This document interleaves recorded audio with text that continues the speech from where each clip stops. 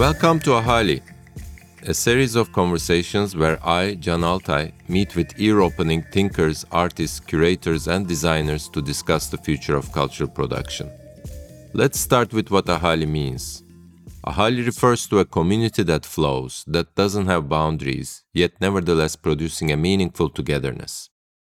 It is about a culture of being together, and Ahali generates knowledge that is not fixed and always open for newcomers. So, welcome to Ahali Conversations. And we are back. Our second season is pretty much about notions of practice. We will be exploring how cultural producers do their work, whether they are artists, designers, curators, or writers. And together we will figure out how they position themselves within the larger context that they inhabit. So welcome back to this new season of Ahali Conversations. We are hosting curator Lucia Pietroisti, and we'll hear her take on inhabiting institutions and much wider ecosystems. Lucia was in charge of the public programming at Serpentine Gallery in London when she launched the General Ecology program. This was not only a program of content as usual, but rather included an in-depth look into the institution's ecological footprint and thus came with a range of challenging questions around environmental responsibilities. We discuss with Lucia the intricacies of maneuvering such realms with severe conventions and bureaucracies. An example she gives is the military in Venice, where they installed the infamous art opera Sun and Sea, Marina, for the 2019 Venice Biennale. At the same time, much like throughout our conversation, there is always a multiplicity of positions and perceptions, such as being a group of women who were installing this crazy project while their children were also running around. These discrepancies and collisions of such moments that Lucia renders so beautifully is akin to any cultural practice, and I believe it is by no coincidence that our conversation brings together ecosystems and quantum mechanics. As always, there's an extensive list of references that we cover in our episode notes, so make sure to check out what I believe is becoming an enormously rich bibliography alongside the podcast. And for the more visually oriented, we are always sharing images of works that are mentioned in our Instagram account, ahali.podcast. Welcome everybody. We are in conversation with curator Lucia Pietroisti, who works on issues related to ecology and is best known as the curator of the Sun and Sea Marina, which won the Golden Lion at the 2019 Venice Biennale. And she's also the founder of the General Ecology program at the Serpentine Galleries, which could be named as a strategic cross-organizational effort, incorporating public programs, but also diving into internal infrastructure and networks with an eye on the kind of ecological questions.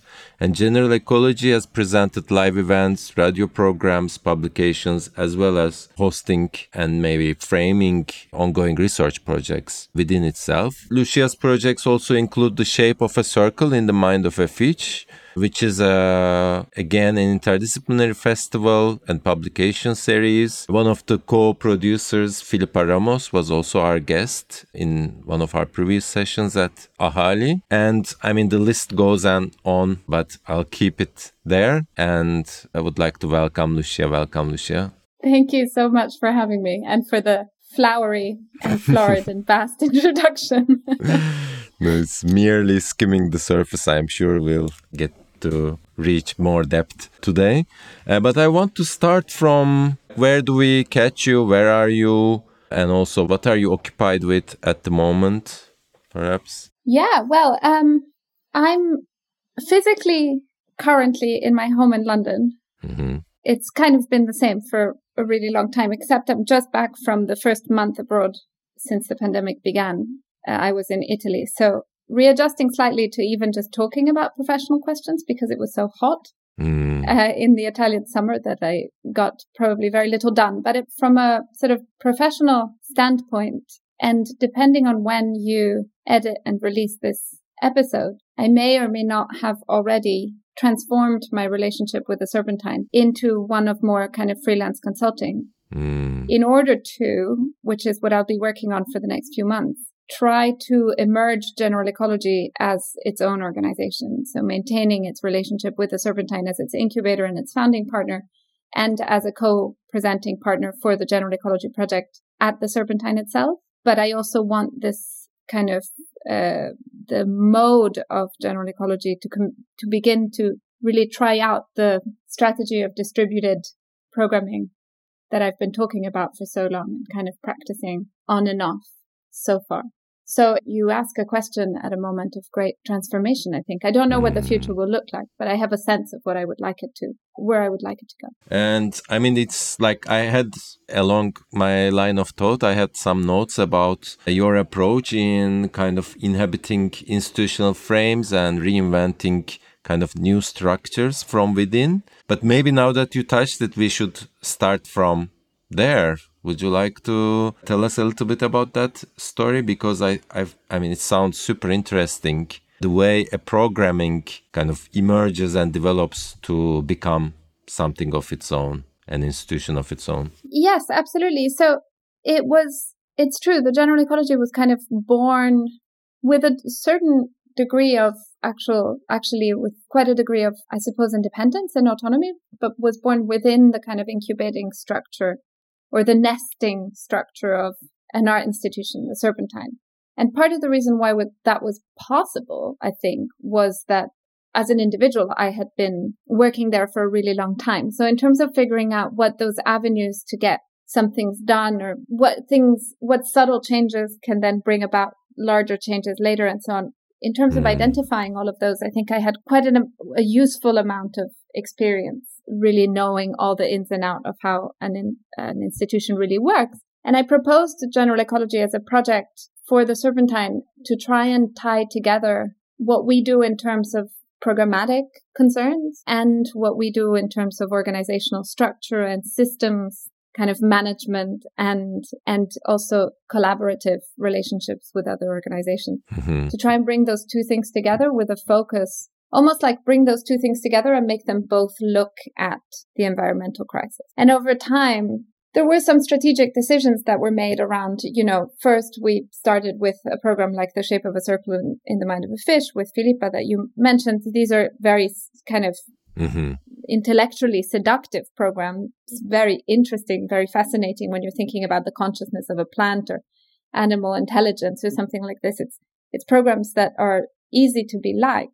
And so the idea was really to kind of work with a developing and growing community of audience members who are interested in subjects around a kind of more than human paradigm or around kind of broader environmental concerns and questions in order to really kind of foster an ongoing research work that the Serpentine would be committing to the environmental. And then from that point on, and I've, spoken about this in various shapes before, but from that point on, when the audience starts to reflect back at you as an institution, an image of an institution that has committed a certain amount of time and research to this thing, then you as an institution start to kind of also sort of step into that role or live into that role or feel a responsibility towards existing within that role as well, then catalyzes or makes possible certain kinds of, bureaucratic, slow, systemic, institutional, boring, if you like, transformations on the level of the infrastructure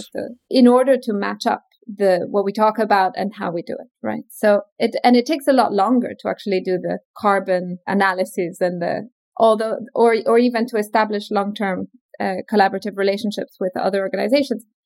But what I've been working over the last few years on is really like try as much as possible to work with organizations that have an interest in art, but that very much do not work within the arts field, but that are committed to the environmental. And in those exchanges, what are the skills and the knowledge forms and also mistranslations? Like where are the gaps? Where are the potentials? Where are the things that we just don't spend enough time together to figure out?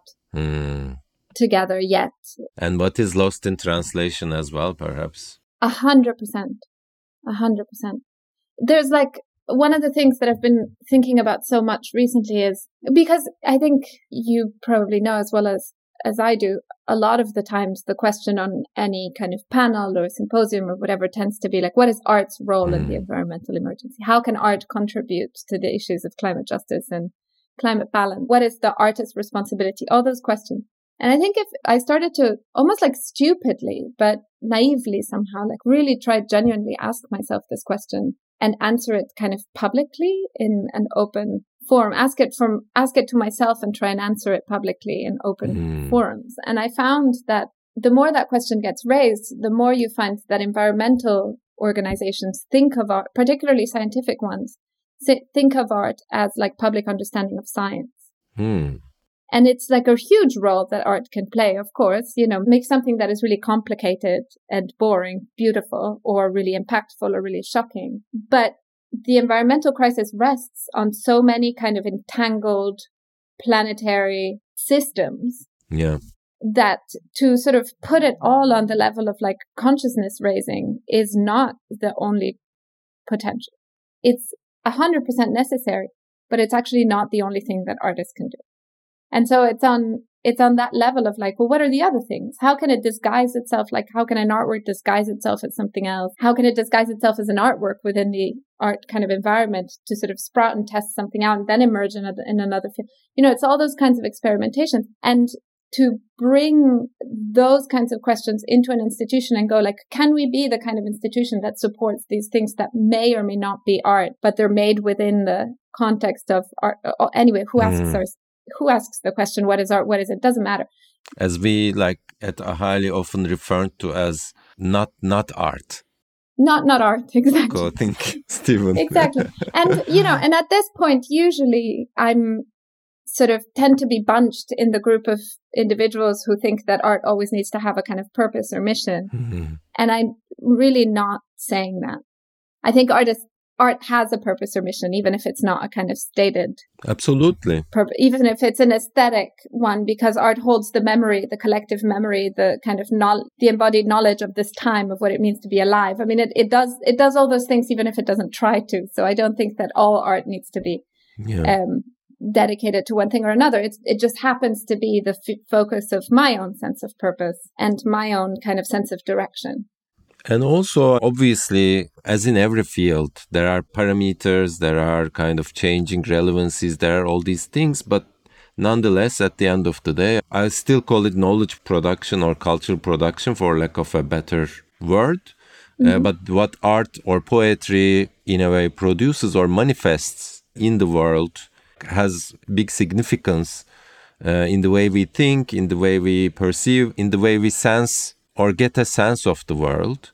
And as you said somewhere else, I heard you say like we are always within a within, and maybe those withins are can be even more, because there is like we are inhabiting the planet, we are inhabiting the many systems we have constructed, we are inhabiting the historical lineage of certain approaches, we are inhabiting institutional structures. By we, I mean you and like all the other actors that you are encountering as well. I mean, I call them they for lack of, again, not to create other, but a more, let's say, scientific context also has its own withins in terms of constructs that come to have been inhabited, so to say.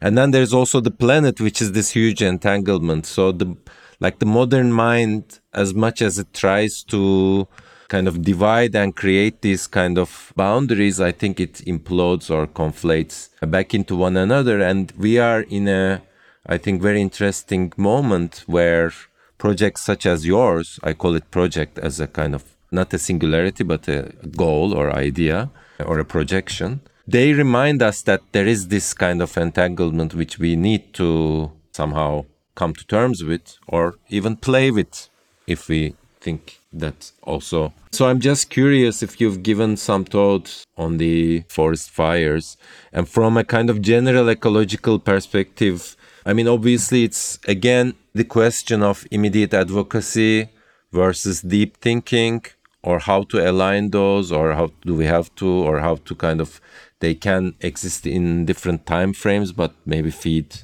each other as well. Also, it's very much related to the environmental crisis. So. Yeah, it's true.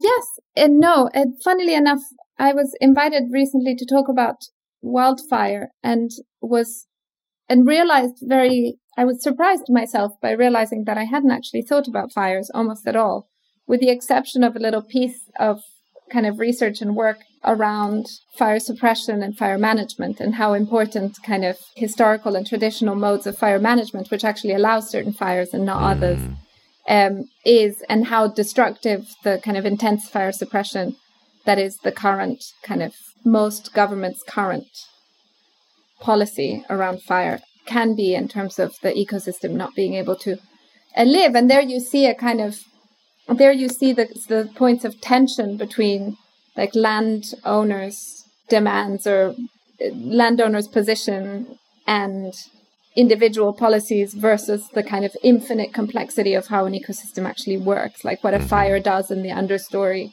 in terms of the renewal of soil and in terms of allowing younger trees to grow and so on. So there's a kind of bigger picture that's often missing in individual kind of human actions on the planet, which is not very unlike the way that kind of Western medicine treats the symptom rather than the being, right?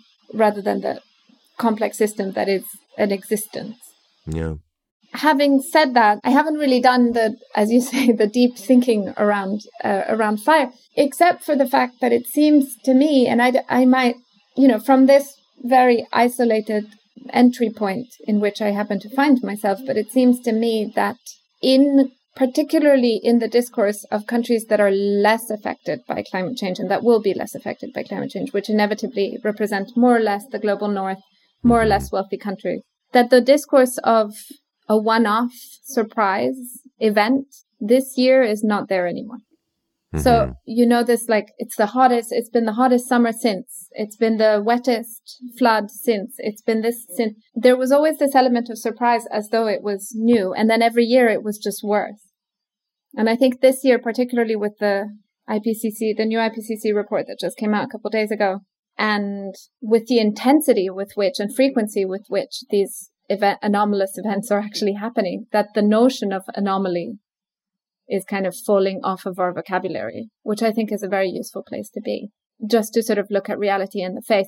And I say specifically like countries in the global north and least affected, because this is not at all true from the point of view of many other places in the global south, Pacific Islands. I mean, this is not true in a huge part of the world. And if you speak with kind of environmentalists that are really involved in climate justice, the notion of a climate apocalypse being somewhere in the future is kind of not laughable, but sort of tragically false, in as much as you will often hear that the beginning of the climate apocalypse was 500 years ago with the with kind of colonial expansion and colonization and the destruction of landscapes and indigenous nations around the world and all of this stuff. So you kind of, I think at this moment, one of the things that your question prompts, which actually connects with a piece of research that I'm doing in collaboration with a few organizations in the UK, is, what are these stories and images of like catastrophe, of utopia, of disturbance, of hope, of and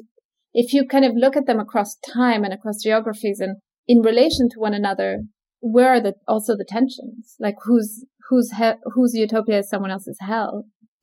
Mm-hmm. How can you hold utopia and hell in the same moment? So, for example, when Bjarke Ingels designs floating cities for the mega rich after the end of the world, that's a utopia. And you see hydroponic plants and kids on skateboards and everything is organic and everything is amazing.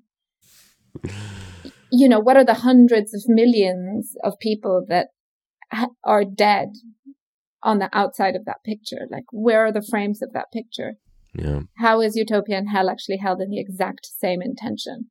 And how can we learn to actually train our ears and eyes to think those things at the same time as we're hearing this propaganda of libertarian liberation of some sort that is, or kind of liberation, and I mean it in the most ironic or sarcastic of ways, this kind of hell that I suppose like settler colonial racial capitalism and all the things that you can add to that is kind of presenting to us as an ambition, right? So it's those kinds of tensions between heaven and hell, really broadly, that come to mind. No, I mean, fair enough. And I think that any notion of ecology needs to incorporate human technologies and their byproducts today. So, I mean, you mentioned that it's like the colonial and industrialist or capitalist emergence or like this, the moment where it kind of really transitioned, let's say, human civilization's relationship with the planet. From there on, I think it's impossible to not incorporate into these like ways of making and what we have built and what has been kind of produced and its byproducts to, like, there's no ecology outside it. And in that sense, the term general ecology, to me at least, always resonates with Bataille's general economy as well, you know, that something that can incorporate things, notions, actions, and living things, species, but also objects and stuff, matter, to like consider, in a way, a general ecology. Yeah, there was a double, you know, in fact, the name of the project, General Ecology, and I should sort of admit this, as I used to at the beginning of the project, and then kind of forgot to mention it again, comes from a book by a media theorist, a sort of edited reader by a media theorist called Eric Hurl, which was sort of positing, I haven't read it in years, but was sort of positing the notion that the ecological principles had been adopted in various other fields of inquiry and fields of study. And the reason why that name, and then I was reading the book, and then I just kind of literally had a dream and woke up in the morning thinking that needed to be, I always, like, everything I've ever done starts with the title. And like, for me, the title kind of gives this burst of creativity and energy around all the places it needs to go. And then I'm really bad at writing like the description of actual, because after that it just gets really messy. But I remember really waking up and going, oh, that needs to be the title of this kind of amorphous project that I'm thinking about, because of this double play with both a kind of not being experts in the ecological, can we think about ecology in general? So from, you know, more plant intelligence through to dolphin communication, through to kind of questions around economies, you know, like the kind of broadest possible understanding of the word ecology. And so ecology in general, that's one. And generalizing ecology, that's the other one. And at the same time, like taking the ecological principles of feedback, of relationship across time and space, of interrelationship, of interdependence, of symbiosis, taking all of the, of networked kind of being, of mutual constituting, of emergence, all of these concepts, can we take them and kind of generalize them across different pieces of operation? And it's kind of comical, because you said that you're interested in kind of institutional framework. What's comical is that I always resisted this. I didn't train as a curator. I never studied curating. I mean, I tried to do like a PhD in curatorial studies, and after 3 months I just kind of dropped out, because it just was like, to think a lot about curatorial strategy was just not at all part of my, it still isn't.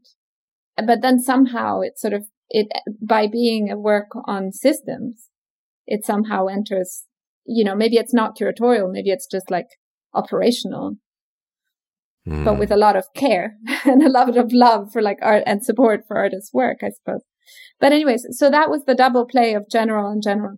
But also I would add to, I mean, care is of course like worth mentioning, but there is also an agenda. And I think some of our guests, I observed this as well, like there's this underplaying of authorship, which I appreciate because everything is done in cooperation. But I think sometimes we should also, at least maybe on behalf of you, I can say it from a distance, I can sense that there is an authorship and there is a kind of very collaboratively spirited, but with an agenda. And just a parenthesis, I think that needs mentioning. I would describe it slightly differently, but it's entirely possible. What I would say is that the entry point into this project for me was literally sort of that sheer kind of epiphanic, joyful, almost like pleasurable pleasure that is kind of intellectual curiosity. Mm-hmm. So the project went in the spaces where there was that kind of feeling of connection, something that makes sense. Another thing that doesn't make sense, I often kind of jump into things I don't know about before. You know, it's usually just the title because I don't know anything about it. And then it's sort of, as the thing evolves, I'm learning with everybody else. But it does definitely follow this kind of curiosity pattern. So in that sense, maybe the authorship is more like you can follow the path of like a path of curiosity. At the same time, after years of work, not after, but during the period of years of working on ecological questions with artists who are deeply committed, with organizations who are deeply committed, you get more acquainted with the actual issues at hand. And then that commitment becomes a kind of political, engaged, like genuine sense of mission, which joins a collective one. Yeah. So there's a double sense. One of them is like pure personal pleasure, and the other one is like deep commitment. Yeah, and maybe this could be the moment we link to Sanansi Marina, because I think it's kind of at least resonated in the way that the inquiry, and maybe I'm just assuming you haven't produced an opera before or curated one. And so maybe we can refer back to it because it's also recently been replayed. I don't know if that's the correct phrase, but yeah. So first in Venice and then in Germany recently. So how is, maybe can we hear from you a little bit on how that happened? Yeah, so it's actually currently on a international tour that will last about 3 years. Wow. And during the COVID time, it also traveled. It went to a music festival in Norway, and then it went to Zurich and Hanover, and I think that's it. I might be forgetting one. And then it came to Ewerk Luckenwalde as part of another project that I was curating with Ewerk Luckenwalde. So everything kind of met. But Sanansi was a piece that sort of, let's say before working on Sanansi, I'd worked with one of the three artists, Lina Lapalite, quite a lot on performance-based pieces and often music-based pieces because Lina is a performance artist trained as a musician, is a singer herself. And that was in the context of the Serpentine, because before being curator of general ecology at the Serpentine, I used to be curator of public programs, which is essentially everything that's time-based. So all the performances, the plays, the films, the music, and so on. And so there was a kind of, the intention would have anyways moved towards the time-based because of just professional habit. But the piece existed in a shape, had been developed by the artists as part of a residency at Schloss Solitude, and then presented in Vilnius once at the National Gallery in these kind of big concentric stairs that go up.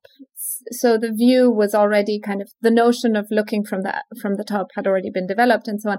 So when we arrived in Venice, the question of how to present this piece and how it would relate to the city were the most pressing questions. And we decided to really push on the infinite work feeling, the infinite loop, the notion that the audience member would never be able to see the beginning or the end of it, and that these singers would be singing on this stage that is a beach looked at from above for, maybe 8 hours a day without end, because we felt that it really kind of, on an instinctive level, we felt that it could really, I suppose, push on the subtle sense of crisis that the libretto and the stage directions kind of hint at. The other things that we decided to do in relation to Venice were, when we chose the space, we chose it partly also because it was inside the context of a militarized zone of Venice that had never been open to the public. Never. So we had, neighbors of the piece that came to visit it that had never walked in 45 years of living right next to this militarized zone. We had conflict and kind of constant tensions with the military as well as, as the piece unfolded. So everybody was in a uniform. We were in the kind of hippie art uniform of bikinis and with children and so on. And they were in these like very aggressive uniforms, moving our fences and blocking access to our toilets and all this kind of crazy stuff that was happening in the background. And then we decided to work much more deeply with, where the sand would go after the piece and how the piece would relate to the city in different ways, and how to work with local volunteers and how to work with local cooperatives on making the various bits around, like the catalog and things like that. So there was a kind of work on the city that it also did. But it's funny, yesterday I was having a really lovely impromptu conversation on Zoom with Adrián Villarrojas, and we ended up talking about scale, because obviously his work has this enormous kind of scale. And he sort of commented that Sanansi also sort of emerged at this huge kind of that within a very small amount of days, the scale of the project was big, the scale of its reception was big, that everything was kind of huge. And I found myself thinking for the first time, realizing that from perception of the piece point of view, that is definitely how the story goes. Mm-hmm. Definitely. Like if you came and visited, it's a large scale project with a large scale kind of response and all of this.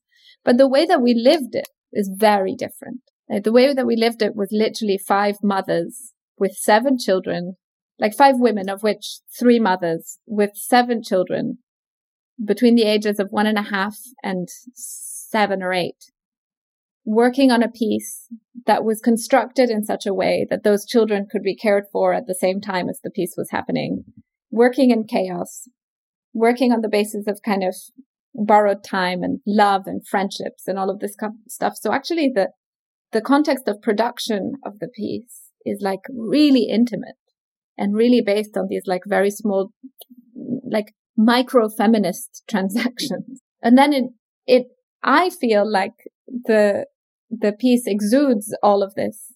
I remember thinking it at the time. It's like, I felt like the piece kind of then pumps back out all of this kind of micro-feminist attachment and affect and emotion. It pumps it back up to you. And that's maybe why so many people were crying and but that sort of disjuncture between like how the piece is perceived and how it was actually made, I think it was Adrian who made me think of it yesterday. And I'm very grateful for that because it's been years, But, and then to answer the last of your question, it will continue to tour. It's going to be in Athens in a couple of weeks. And then it's going on a 4-venue US tour in New York, at BAM, and then in Philadelphia, Arkansas, and LA, and so on. And then it's going to come to London as well, which I'm really excited about. Maybe Istanbul too. Okay, that's interesting. That would be nice.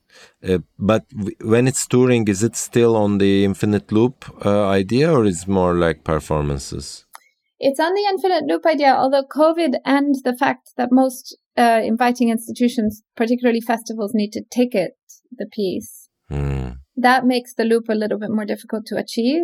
Because for COVID reasons, you had to get, everybody in and then everybody out and then sanitize. Those kinds of things were really challenges. So the piece, you could experience the piece as a 1-hour piece. But what we try every time is that even if it's a 1-hour ticket, you just won't have the experience of the beginning or of the end. Like you'll walk in as something is already happening. And that moment of entry might change slightly so that the experience of an audience member is not the same all the time.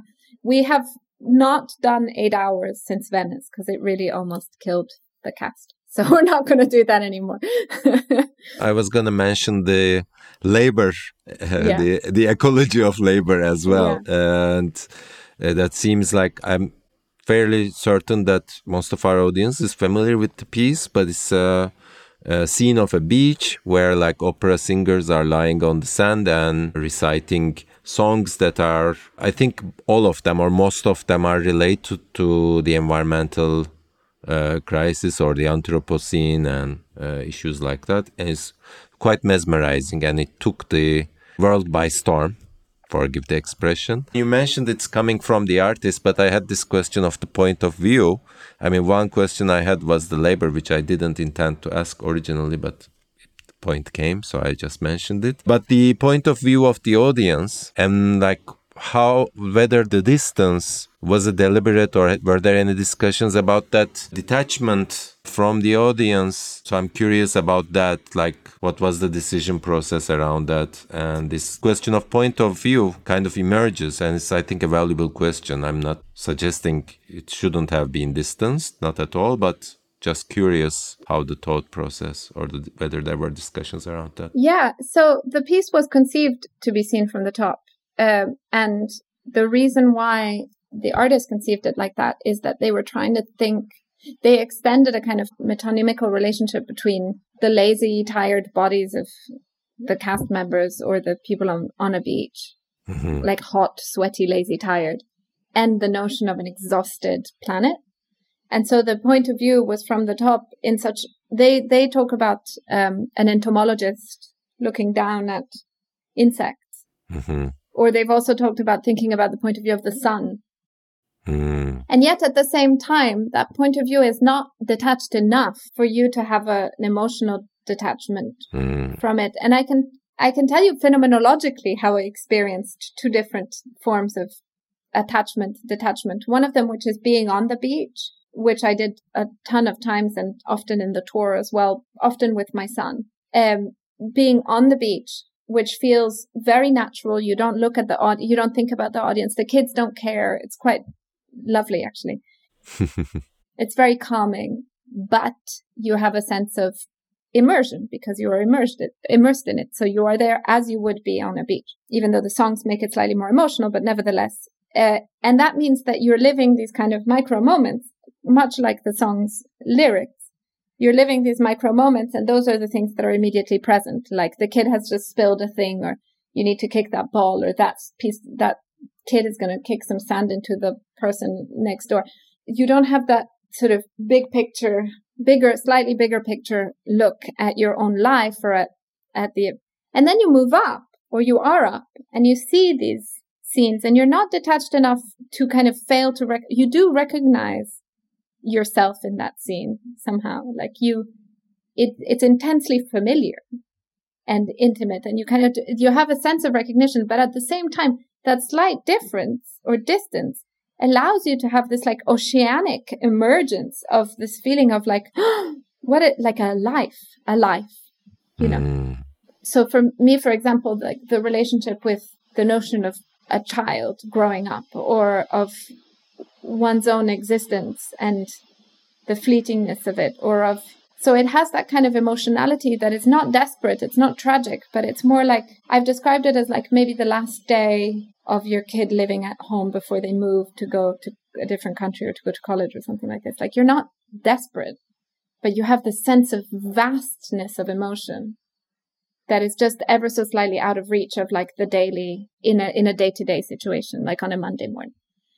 And so that distance and closeness, I think, plays a lot on the strings of the emotion, more than even the artist maybe intended to when they were thinking about this top-down kind of sunshine gaze. So it was a formal decision, but I think it sort of brings with it a phenomenological kind of soup that people must have felt. I'm assuming that I definitely felt. And it's like the same contained environment. You are still in the same room, so to say, or you're still in the same volume. Because when you mentioned the view from above, I couldn't also help but think about, let's say, The Powers of 10, like the Ray and Charles Eames movie, but also thinking about, again, the scientific gaze, quote unquote, and that kind of, and also the planners or the architect's gaze, like planning from above kind of thing. But I think there is something else happening with the sound and maybe the humidity. I'm only imagining because the queues in Venice were so long,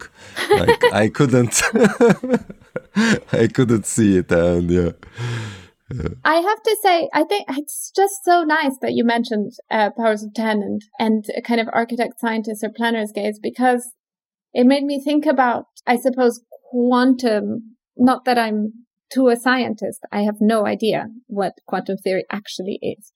But this notion that kind of emerges out of that kind of strand of research around the fact that the very fact of observation of a phenomenon affects the phenomenon itself, is, I think, really crucial here, because I think the kind of mapping, scientific, top-down, architectural planner, or that kind of gaze assumes that it's even possible to have that kind of distance. And if we go back to the kind of we're always within a within, I think what Sun and Sea does is actually, yes, the act of observation affects the phenomenon that is being observed, but also the phenomenon itself affects the observer at the same time. And you know that because when you go to a museum and you look at a piece of art, it's looking back at you like in a really intense way. And so that relationship is like super mutual. And I think Sun and Sea sort of sprays that up. And I think you're right in the heat and the humidity and the music and in the phenomenology of it, but also in the kind of, in the way that it's also like really not judgmental about the people. This is like a bunch of people, mostly sort of clearly at various degrees of privilege, having kind of lazy times on the beach, being like, not realize there's like a wealthy woman who talks about visiting all these different bleached coral reefs with her son and all that. a workaholic man. I mean, this is like all these people that you could look at and just go, this is a damning piece that condemns the inaction of the, paralyzed, privileged global north or whatever. But the piece kind of makes you do that, but it doesn't do it itself. It has this like kindness with which it presents all these situations, this kind of self-recognition, almost this, it doesn't try to force that in your face at all. And I think in that way, it's also a phenomenon that affects you, that takes you more, that sort of takes you with, right? Almost like it drags you down from your mezzanine viewpoint. It makes you kind of collapse onto this beach, not literally. Yeah, no, interesting. And yeah, I mean, it's like, I think you mentioned Heisenberg and the kind of the observer's effect, but also again, I have not so much clue about quantum, but I think the simultaneity of different time zones, like looking at the stars, and they are all actually appearances of different time realities coming to you at different speeds. And I think all of that kind of resonates with the within explanation, and also the question of interspecies also incorporates, I mean, our bodies, which we call like selves or individuals, are also containing so many other microorganisms, and there's always a within. And also, again, I'm just kind of reflecting on what you just said, but also the anthropological question of the observers, I think a really crucial one in understanding and making meaning over subjects that were first positioned as the other, but then the kind of introspective turn that the anthropology as a discipline went through is, I always find, quite fascinating, because it then became something about the ethnographer or the observer and her role, their role. So all of these things kind of resonated. And since we said within, it might be also a good moment to call for comments or questions from within this Zoom session. So we have Azra, Valentina, Simge, Görkem, Jing, Ezgi, and Sarp. Of course, no pressure, only if you have any questions or comments. This could be a good moment to open up. Lucia, if you want to say something first, of course, go ahead. This is already a super stimulating conversation. So let's open the floor. Ahali conversations are recorded together with participants who can join in the conversation with their questions. If you'd also like to take part in these live gatherings, visit ahali.space and send us a line via email. Hello, teacher. Well, I have a personal and a professional question. So maybe to start with the, let's say, more field-related one. So you brought up the IPCC report, and now that it's a common knowledge that we are locked into a hotter future, right? Like it's only a matter of 1.5 Celsius degree of a change. So when we say it just like that, I mean, it's very difficult to comprehend the gravity of the situation, right? So one needs to really look behind the numbers. So how do you think this could be rendered more accessible in terms of language to a wider public, let's say? Oh, it's such a difficult question. I wish anyone had the answer to that. For sure, when you speak to individuals who are involved with the production of the IPCC report, this is one of the biggest questions that they raise. And one of the biggest places in which they say we absolutely need to collaborate with artists and with storytellers and with culture makers, essentially, to translate these things into tangible or sensible or enfleshed kind of perception of or understanding, and so on. And so in a certain sense, I guess one possible answer to your question is like, this is why we're kind of involved in the cultural field to an extent. The other thing is that there is a kind of deep reading that is possible of these kinds of documents. I mean, I really did try. There's a summary of the previous IPCC report for policymakers, the one that looks at the difference of effects between 1.5 and 2 degrees of warming. And I think in a particular way of looking at it. And again, this is if you're sitting in a house in London that is not currently affected by climate change. So it's, you need to make this kind of cognitive leap. When it says that the difference between 1.5 and 2 degrees will affect the survival and, or de facto displace, or in some way endanger hundreds of millions of people, even just the effort of pausing on that number whilst you're reading and really try. It doesn't make it, hundreds of millions of people doesn't mean anything as a number to a brain, but just to deeply read that. And I think the more we get literate about climate disturbance, the more we get literate about climate justice, the more we get kind of used to hearing about this crisis without nihilism, without letting go of everything and committing suicide, without any of that, because that's the least useful thing one can possibly do. But the more we get literate about that discourse, the more it's possible to then pause on these deep reading moments, I think, make sense of those things. I remember I was speaking with someone who's involved in the Stop Ecocide movement to try and get the notion of ecocide onto a kind of international criminal court level.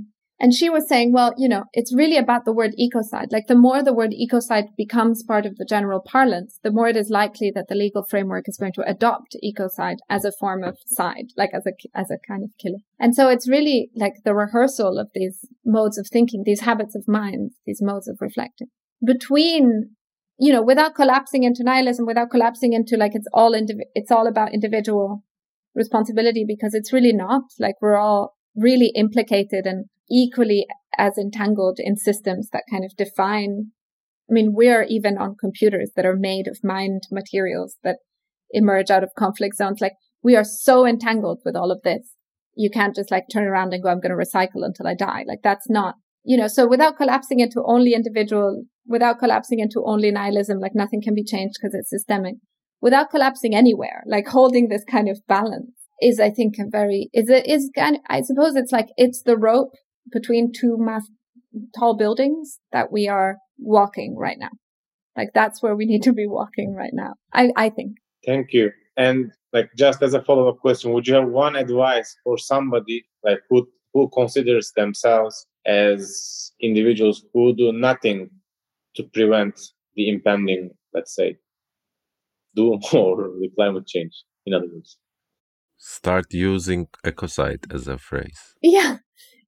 I think it's really a question of interest. I would never have entered this place of deep care for this environmental and political issue if I hadn't followed the curiosity and joy of learning. It came from a place of pleasure, not a place of grief. It ended in a place of deep alarm and grief. But my piece, I think it's the same piece of advice. It's how much, what are the things that are interesting? Start from the point of interest, read as much as possible. This habit of mind, anyway, it's staying. And also discern between the various, there's hundreds of different ways of approaching the subject, and oftentimes in tension with one another. We're not all going to agree. Every micro response or solution is not going to work across the board. All these kinds of, it's all so small and so minimal and so fragile and so elastic that there's always one point of entry. It's just about finding it. Well, it's not to use less plastic than a lot more elaborate. That too. Huh? There's also some really practical things that, but I think cognitively and emotionally and spiritually, there's a little bit of work that. Yeah. I think the point is that in itself, the act of recycling or less plastic in and of itself is not enough, but there needs to be a wider discussion. I don't know if you experience this, but sometimes in WhatsApp groups or family meetings, yeah. Exactly. You end up bumping into the wrong people, or let's not call them wrong, but definitely. It does happen, but also just, and I'm saying this as much to myself as to anybody, but to just kind of avoid the mistake that a lot of environmental movements have made for many decades, which is to completely separate the notion of justice and social justice away from environmental conservation or something like this, because it polarized two movements that actually are completely entangled with one another. If you look at the Dakota Access Pipeline, or if you look at the kind of uneven distribution of toxicity around the world and how it divides itself across the same lines of like race, class, and gender as everything else, as wealth does, as everything else. And so to start to think of those things as really connected, even when an individual might not experience those things directly, I think is like, it's kind of a responsibility that we all should remember. Yeah. And also maybe, I mean, just one term that kind of sparked throughout all this discussion and what we've been touching upon, both what you just recently said and also points of view, different, let's say, disciplinary formations trying to speak one another, different positionings, different frames of mind or institutional frames.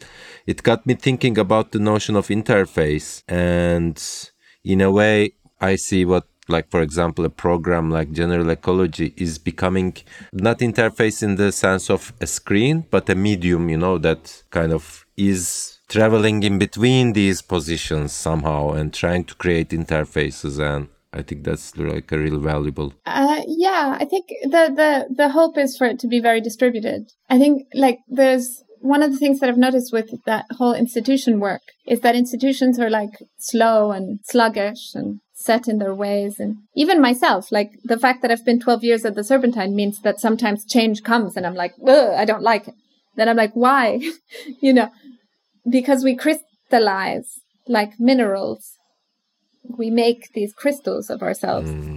And so in the context of like an institution that if it needs to turn like a massive boat, it takes kilometers to be able to turn. And so it needs to see the iceberg like really long, far away in order to even start to make the move. What I hoped the General Ecology would be is more like an enzyme or a catalyst. And therefore to be much more capable of being distributed, of being in residency in different places, of like trying stuff out in different spaces. And, you know, between like an enzyme and a virus and a micro institution and something a little bit more, I suppose to use the tech vocabulary, the word agile comes to mind. And that's the intention of distributing. But we'll see. You know, it's also like I am alone. So all these big ambitions might take like 20 years to realize. We'll see. Well, you are assuming you are alone. I'm sure you are not. So. Oh, I mean, I'm never alone. There's like everything from like an enormous amount of friends and collaborators all the way through to like the bacteria and the plants in my house. But let's say that like setting up the whole operation, it might have to start very tentatively. Cool. Start again. Like it might have to just kind of keep emerging in a very tentative, small way. And do we have other questions or comments? We are directing an international performance art platform, Perform Istanbul. And so our questions will be more centered on performance art and also how do you place performance art in your practice? Because we believe that performance art has this strong, it's like a strong and powerful tool to express some concepts, to gather people, to heal, to share emotions, feelings, etc.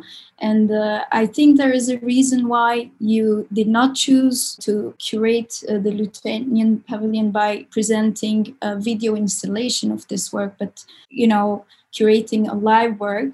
So how do you situate performance art discipline in your practice?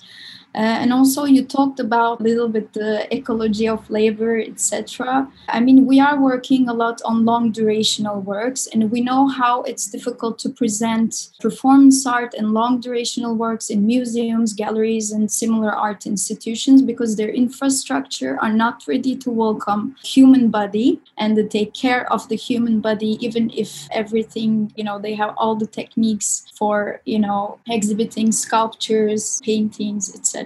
So, yeah, I would be very happy if you could answer those questions.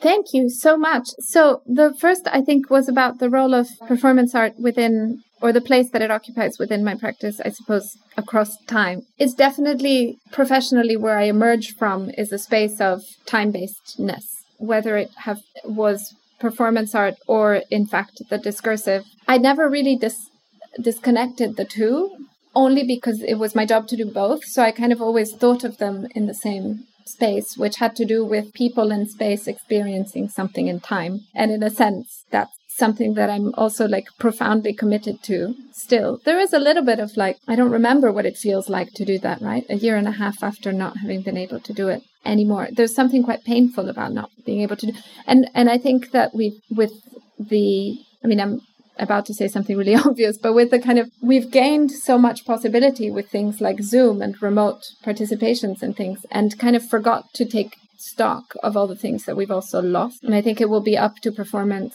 work to really kind of start to recover those threads of embodiment and, you know, maybe like the erotics of being together, even like the subtleties of body movement, the smell of the room, like all those things that make a much more complete communication, I guess, or form of exchange, or form of love. Like for me, everything is kind of love anyways. But so from that point of view, it might just be that performance has a big role in general to play in terms of like reconnecting people post-pandemic, for example, or like being the occasion upon which people reconnect. And then in terms of the economies of labor, I mean, I can only agree with you like 100% that having worked in art institutions on performance, and it's not the fault of a museum. You know, when the museum was built, it was never built with the idea that it needed to have showers for the sculptures, but showers and access to resting spaces and the kinds of budget that sustain the lives of people are completely different from the economies of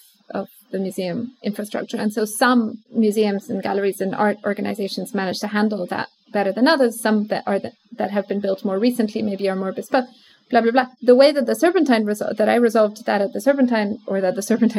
that for itself was actually in part to try and run as much of the live and time-based program as possible outside of its walls. So for me, the public programs and live programs strand of the Serpentine always needed to be almost like a production infrastructure that was always distributed across different spaces. And of course, it goes without saying that kind of learning from the models of like dance and theater worlds is really, really important in terms of things like even just, you know, collaborating together to sustain an R&D period, which doesn't exist at all when you invite I've been guilty of this myself. You invite an artist that works through performance and you offer like £300 to do a thing, but like the 6 months of development that happened before are like totally out of the institutional responsibility remit.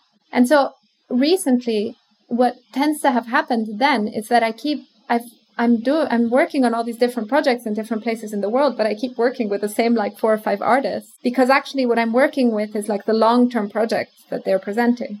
And then it draws down into these different forms of presentations in the different institutions. But like finally, the kind of box is not the gallery space, but the box is like the piece of the life of the artist and the project, and everything else kind of puts itself around it and underneath it like a jigsaw puzzle. Turning that on its head means that I actually work with very few artists now, which in a sense is like a shame, but in another sense it also kind of has fostered much deeper relationships.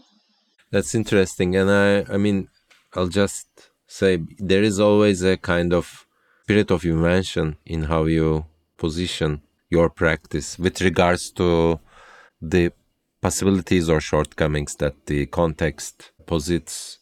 And so in a way, the way to sustain those practices is obviously a bypass. I mean, it's but it's still like the fact that you are mentioning it here now also points to the fact that there is a shortcoming with regards to especially the economic dimension and livelihood surrounding artistic activity, especially for those practitioners who are not kind of participating in one or more markets. Because that's the kind of false assumption of the museum or the institution, that the work that an artist does can be then circulated in the market and they will anyway have a livelihood around that.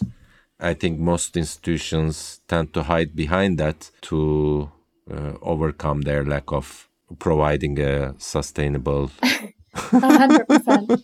100%. And actually, I think that the crisis now is like triply deep for particularly public art institutions, because you've had a kind of dependence on footfall, attendance to physical space that has completely been sucked away for a year and a half. You had a dependence, you had a sort of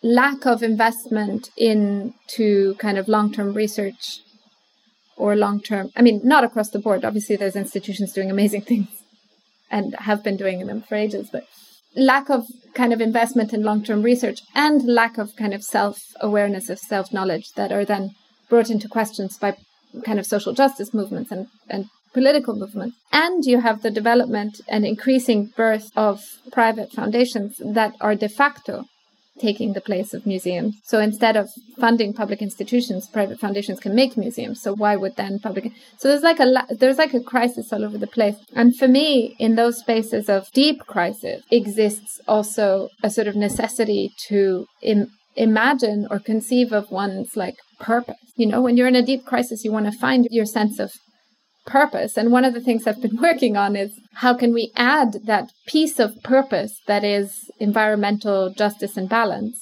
to the sense of purpose of an art institution in a moment of crisis. And what, you know, to praise the Serpentine for its willingness to jump into these unknowns and support these kinds of endeavors. What we've managed to achieve with the General Ecology and the Back to Earth project, which is this project that invited artists to propose artworks that are also environmental campaigns and then supported them and is supporting them, is basically that over the last 18 months, the Serpentine has been like supporting indirectly or in some ways like film commissions, but also like the establishment of particular nature reserves in places and like movements around energy transition and like legal frameworks, writing and all this other stuff, partly because it didn't have an exhibition to kind of focus on, partly because we called them all artworks and so it sort of passed, partly because it was just willing to jump into these worlds, to not ask itself the question of like, does this fit within our realms? Which I think, for example, museums with collections have a much harder time doing. So there's like this, I think, reckoning with that crisis and making of that crisis a kind of renewed sense of, you know, stepping back into the world as an institution. I think it's really, really, really, really important. True. Thank you. Yeah, so maybe one last call for comments and questions, and then can aim at closing today's super interesting conversation. I wanted to maybe also bring something up that I feel it has been coming up through the conversation, the idea of how art enters in relation with science in the basis of communication, of the urgencies and the reality of pressing matters, but also the part of the fictions and the relation of science fictions, and how also art provides this space that I think it's much needed for the imagination. But I think it also came up in different levels, institutional levels, as you have said. So also to bring to the public this idea, this shift of perspective, because I think something that is very difficult to achieve is not only the communication of complex matters, but also being able to imagine different futures, no? To start deconstructing and reshaping institutions, but also behaviors on an individual level. So I think, I don't know, I bring this question of fiction in the broadest of the senses to discuss ecology and how we can achieve this idea of the general ecology in all the levels. Yeah, I love the comments that you've just made, and they brought to mind something. And so I'm quoting my colleague, Ashish Ghatiali, who's a filmmaker and current activist in residence at UCL, and with whom my other colleague, Amal Khalaf, who is curator of Civic at the Serpentine, and I are working together with Ashish on a climate justice sort of long-term research project and symposium that will happen at the end of October in Dartington, which is in the southwest of England. And there's something really, really, really powerful in the way that he put a kind of intuition to the table, which had to do with the fact that futurism or future thinking was already a mode of organizing, political organizing. I mean, he is a political organizer in infinitely more ways than I could ever consider myself to be, you know.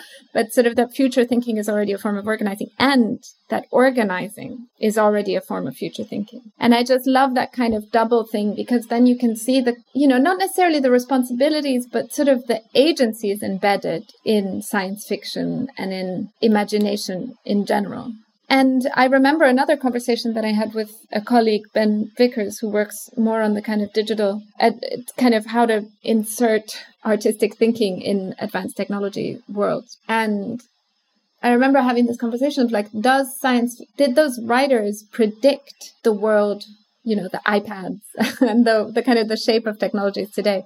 Or did they rather write some things that were then read by impressionable 12-year-olds who then found themselves designing the technology of today? And so how do you definitely know for sure that the images of the future that you kind of put out into the world are not going to then kind of world a world themselves, given brain plasticity, given children experiencing the world, kind of given the fact that children remake the world every morning in the shape in which they are aware that it is, right? So sort of the coordinates of what the world is like. My son, a really funny experience, like my son has been on the Sun and Sea beach since he was 1.5 years old. So in his life, he assumes that there exist two different kinds of beaches. One of them where there's people above and people sing and all the adults play with him. And the other one with the sea and you get wet and all the other adults don't want to play with him.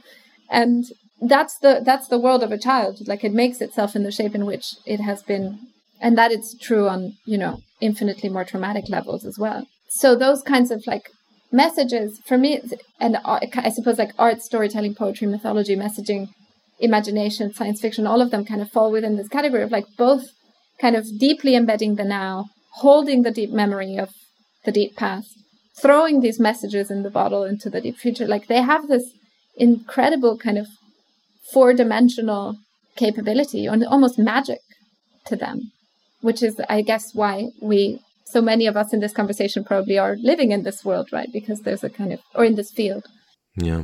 No, that was beautiful. I just wanted to kind of underline the question of fiction and in relation to what you just said about magic. And I heard you somewhere said like metaphors are real, and these processes of worlding or like speculative fabulation in the way Donna Haraway talks about it, I think they all kind of intercollide in the way we can imagine imagination and how processes of worlding occur. And on another level, totally different level, one of our upcoming episodes we discussed with Denis Maximov about the Oracle of Delphi and the kind of the institution of the think tank, or the think tank as an institutional format.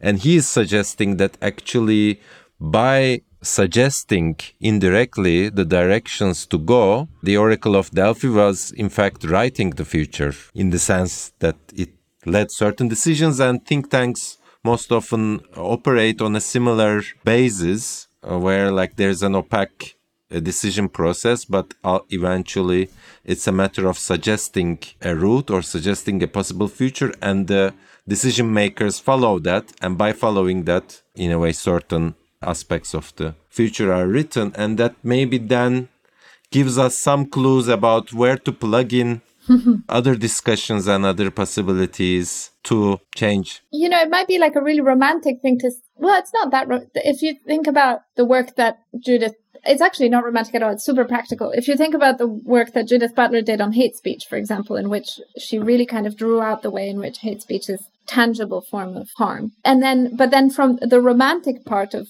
this is like maybe on a definitely on a quantum level, metaphors are material because language is a form of vibration, because it is received by bodies to bodies. Like there is actual like physical ontologies to all of these things anyways. And so I think absolutely like the oracle makes the future also because of our innate kind of tendency to attend to predictions by making them real, or attend to predictions by fighting against them as much as possible. I mean, just the relationship with our parents is like all that. Like it's all implicated in those kinds of like, how do we attend to predictions or to the oracle as well? So yeah, totally. Great. Thank you. The question will be very brief because I know the formulate. I really meant to ask it some time ago to Philippa, and it really make as much sense to ask this to you.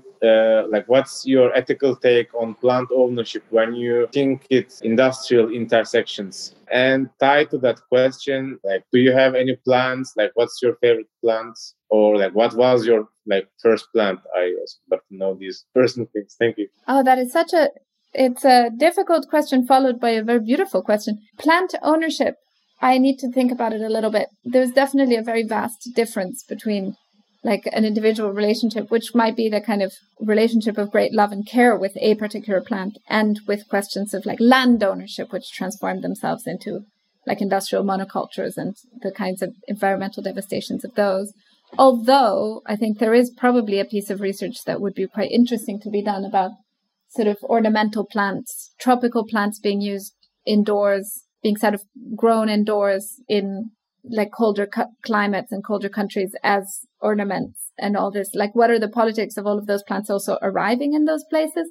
So, for example, the Duo Cooking Sections did a fantastic work on the sort of timings and arrivals and politics of this plant, Japanese knotweed, which is part of like the rye family in the UK, because these days, if you have Japanese knotweed growing in your garden, there's like such a stigma attached to it that you can't even get a mortgage on that house. So, and it's illegal to let your garden grow Japanese knotweed, even as a invasive, even if it comes from the neighbors, for example. You have to eradicate it. It costs a lot of money. There's like a whole industrial complex around it. And they did this fantastic work of tracing the emergence and arrival of all these non-native plants into the Victorian gardens because of these Victorian complete construction of the notion of a wildness being this like mash-up of these different plants from different parts of the world kind of brought into a British back garden. And so that this colonial kind of imaginary creates this construction of nature, of the idea of nature in the UK.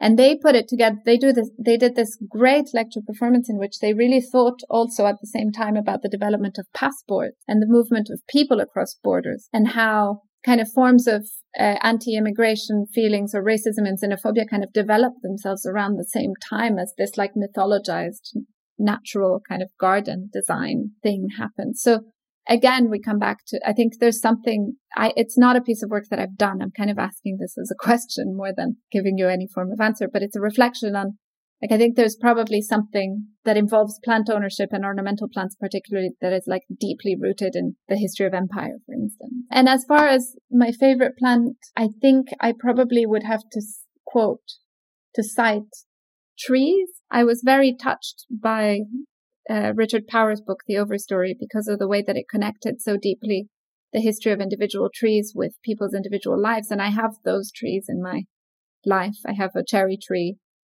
that still is alive in my grandparents' house in the countryside that I used to sort of climb, and those things there's a chestnut tree that I hurt myself on a million times. So it's just these trees. And I was very fortunate to be able to go back to those trees just about a month ago and realize that they were all still there. Perhaps that's a really beautiful point to close today's meeting. Thanks so much for joining us, Lucia. Thanks everyone for their valuable questions and comments. Azra, Sarp, Valentina, most appreciated.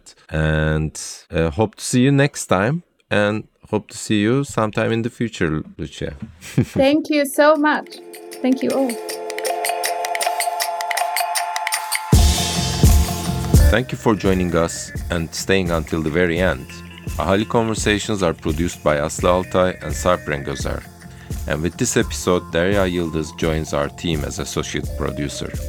This episode was engineered by Elif Soğuksu with music by Group Ses. Make sure to check out our show notes to find out more about what we've discussed today. There's an extensive list of links and information down there. You can also visit us at ahali.space or get some visual insights at Instagram via ahali.podcast. I guess it goes without saying, but we really appreciate you spreading the word and supporting us by subscribing, rating, following, or whatever works for you. This was Ahali Conversations with me, Can Altay, and we hope to see you next time.